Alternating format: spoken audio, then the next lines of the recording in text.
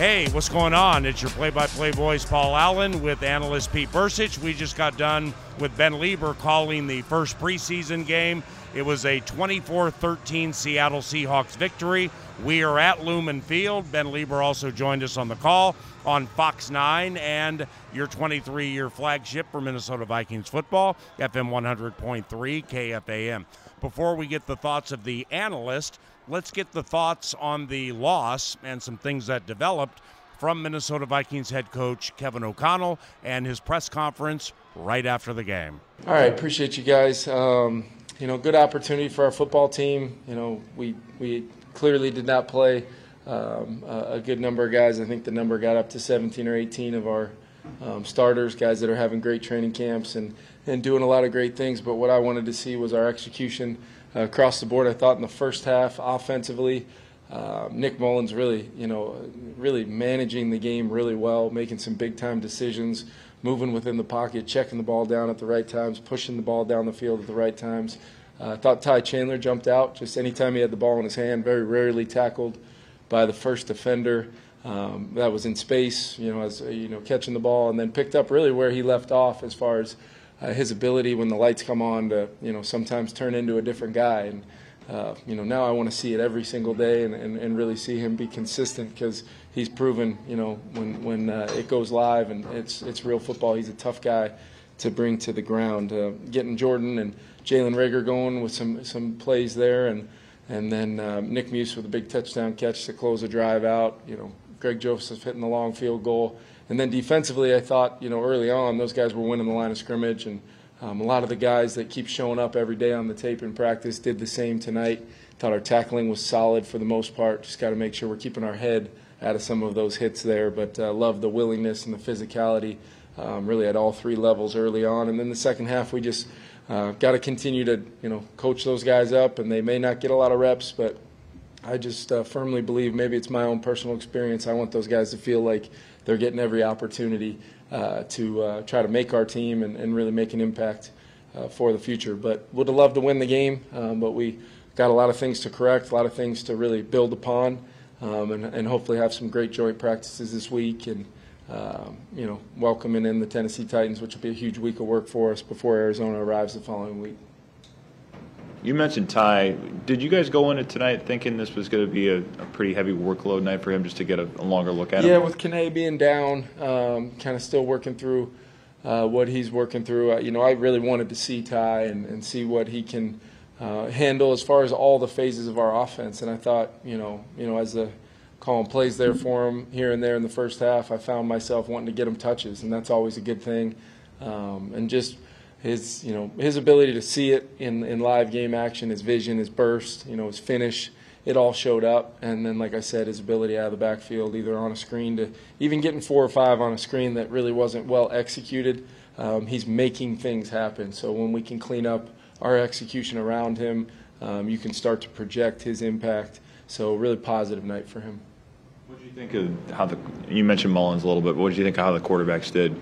Yeah, overall? like I said, I thought Nick played well, really managed it well, and what the challenge is for him, and really a lot of quarterbacks when they get their opportunities is not trying to do too much. And I thought he just continued to execute play after play, and really made some things right for us. A lot of, even in some instances telling some guys, that just recently arrived here what to do, how to line up. He had his plate full tonight and handled it really well. Which is what I expected. Nick's had a great camp and continues to grow every single day and really gaining the confidence of our team.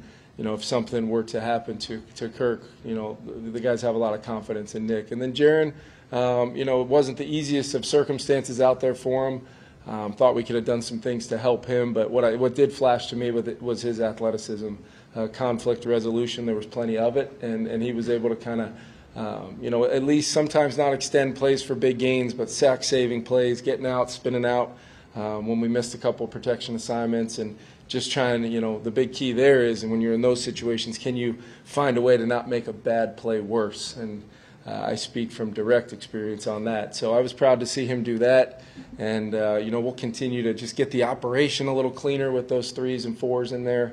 And that's on us as coaches to do, and I think we'll see a progression throughout the next 2 weeks because those guys are going to get a lot of reps. How did Ivan do in the expanded role? Yeah, he keeps flashing. You just see him around the ball a lot. He got a lot of green dot work calling the defense, which I know he was looking forward to. And all that guy does is continue to do what he's done his whole career, which is make a lot of plays, be around the football, savvy, instincts, and then when he sees it, he's downhill making plays. And really, really excited about where he's at right now. And now it's the same thing with a lot of the players that are off to really good starts. Can you consistently sustain it through training camp and through the joint practice work when we're really in a controlled setting? It's for real, and we're trying to truly see where we're at as a football team. What did you think of the protection, I guess, specifically for Jaron, but it seemed like Nick was under some pressure early too. What did you think of them? Yeah, they were, you never quite know how teams are going to go about, playing these games. You can watch our opponent tonight play last year in the first preseason game and not see, a whole lot of issues on the tape, and then they, come out tonight and there's some edge pressures and some clear, feel to a mindset of how they wanted to play. And I thought we took advantage of it in some moments, and I thought they got us in some others, but we continue to want to marry the run and the pass, and a lot of the immediate duress was, on some play passes and some things that shouldn't happen on when we can account for all the hats in the box. And then the third down protection, we just got to continue to try to strive and work our technique, work our fundamentals, and try to give that quarterback enough time because we feel strongly about our weapons going down the field. I think Nick's always going to be progressing in rhythm, finding open guys. Can we give him that extra click to do his job will always be the challenge. And this was really a good learning experience for some guys that have maybe flashed in the not so full game-like conditions, and then they were out there tonight. And you got to ask yourself, was it moving too fast for me at times? Was I able to handle a consistent drive? We had some longer drives tonight, backed up way too much in our own end, and we're able to drive it. But that's what these games are for. And I just told our team, assess where you feel like you are at right now, and your own personal responsibility of where you're at is going to be what determines your ability to find the formula moving forward to not only improve but continue to try to find your way on our team. With Ty, I mean, you've talked about wanting to see him a little bit here, but how did he do pass protection-wise, I guess? And, it seems like that's a big thing you guys wanted to see. Yeah, off the top of my head, I think there wasn't really anything that jumped out at me. We'll go back and watch the tape and just see exactly, hey, what was the call, what was the communication like, and then we'll be able to get a clear assessment. But I thought for the most part, he seemed to really be totally, in the moment. It was not too big for him, as it was not too big for him last year as well in the preseason. That's what got us so excited about him, and would have loved to. You get so tempted in these games. Hey, maybe we let Nick and Ty and some of these guys, maybe Jordan, go one more drive, and you got to stay true to the plan and make sure you understand it's about the overall progression in our plan for our team. And a lot of positives tonight. Didn't win the football game, and we always want to try to do that. Just not enough offense in the second half and put the defense in some tough spots. Last big question. Special teams was kind of a mix of things with the long kick by Greg for the field goal, but you rotated, you kicked shorter on kickoffs. What did you think you got what you wanted to find out about specials tonight? Yeah, definitely something you want to go back and study. Even when we're allowing some of those returns and trying to see our kickoff units, you'd love to get those balls a little bit closer, to inside the 5 at least. G told me a couple times he didn't hit a couple of them great, but I know this is a tough place to kick, heavy air, and he drilled that field goal, which was big. So overall, didn't love the penalties. I thought there was a lot of, and that's normal for the first preseason game. But now, can we go back and start to rectify some of those things? The holding calls on some of the kick returns. You're going to be starting at your own 10, you're inside your own 10, and having to drive 90 yards is not the formula on the road at Seattle. Even in a preseason game. With the couple of touchdowns there in the second half, I guess the one was kind of a broken play, but on the Andrew Booth one especially, was there something that he needed to do kind of more at the line of scrimmage? I just know we were in a man call, maybe sending a 5-man rush. So guys are truly, you got safety help in the middle, but you're in one-on-one, and Don't know whether that guy kind of just got a good release off the ball. It looked like they were just running 4 verticals with kind of a shallow underneath it. But I would have to go back and look at it, whether he was, what his technique was. And then, in those man-to-man situations, we're going to see, we want to see those opportunities come up so we can really evaluate where our guys are at from a coverage standpoint. Now, Flo has 1,000 tools at his disposal to activate when, September 10th rolls around to, not only apply pressure, as we know, but, to provide some confusion and disguise and things like that. But really, we want to see our guys play, and as close as you can get in those critical downs, 3rd down there, 3rd and 8 in the high red, chance to really, get off the field and hold them to 3. They get that touchdown, and then the broken play touchdown when we had a free runner off that right edge. Guys made some plays on the football when it was in the air, and we didn't, and that's gonna happen sometimes when you're trying to get those evals of your guys.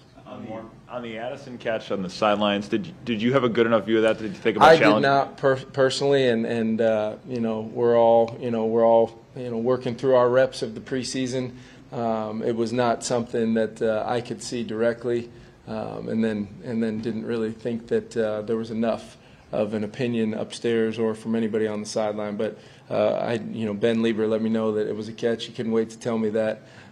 So in season, I'll try to make sure I personally get a better look at it, and then would always love to get a challenge right there because it was a heck of a play. And if he, in fact, did get his feet in, that's what he's been doing all training camp. So would have been great for his first career catch. Doesn't take away the route or the execution, but I'm sure I would have loved to get a chance to throw that flag right there.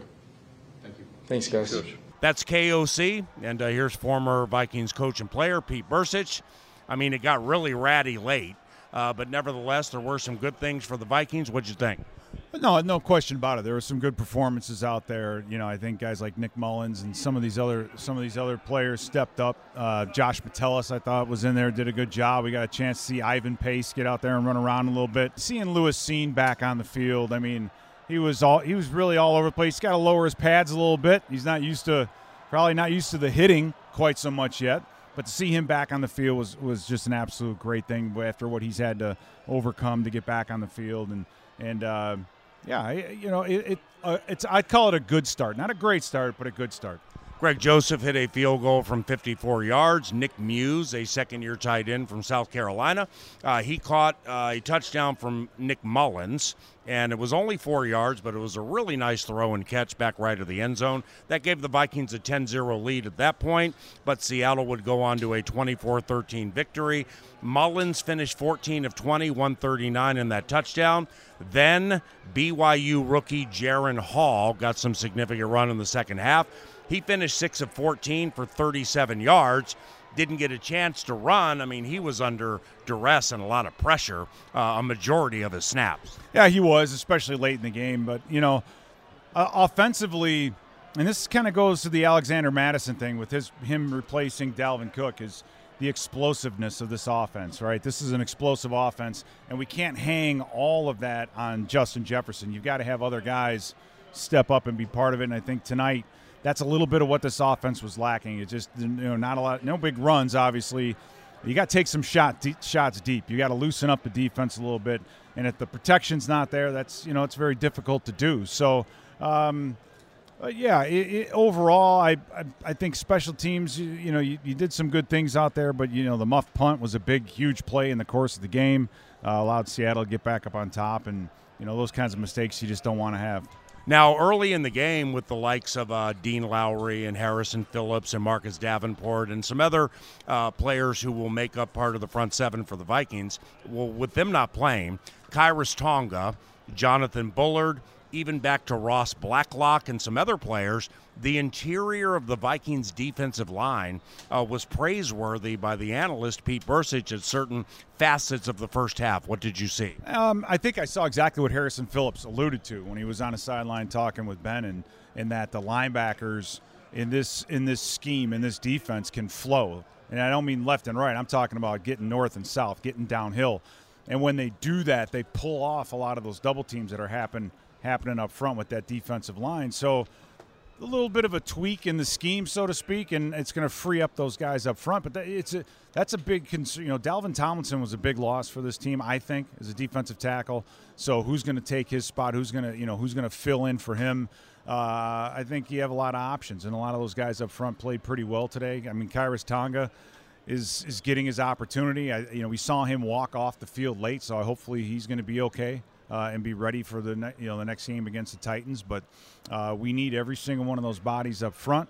And, I'm looking forward to seeing Danielle Hunter and Marcus Davenport getting out there as well, and those big physical presence on the outside. We had the privilege of watching for a short amount of time 2 rookie wide receivers who both have a chance to be very good. First for the Seattle Seahawks, Jackson Smith-Njigba from Ohio State, a first-round pick, 3 catches, 25 yards. Also, Jordan Addison. He started for the Minnesota Vikings without Jefferson and/or KJ Osborne playing. And Addison was targeted 3 times by Mullins, 1 catch for 22 yards. This is a very talented young man who's very twitchy, and even in a preseason game, the wheels in the mind have to be turning. There's just a lot of thinking. Yeah, there is, and I think for both of these receivers, they're coming into some pretty good situations where you look at Jackson Smith and Jigba.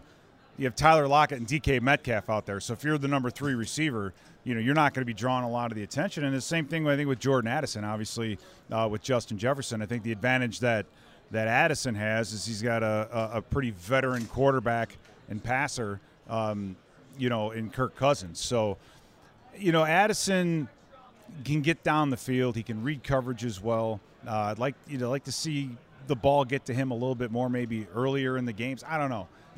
It just seemed like our passing game just wasn't as explosive and as potent as you'd like to see it or that we normally see it. But then again, it is the preseason. This is the first game, so you're not playing with a full playbook. I understand that.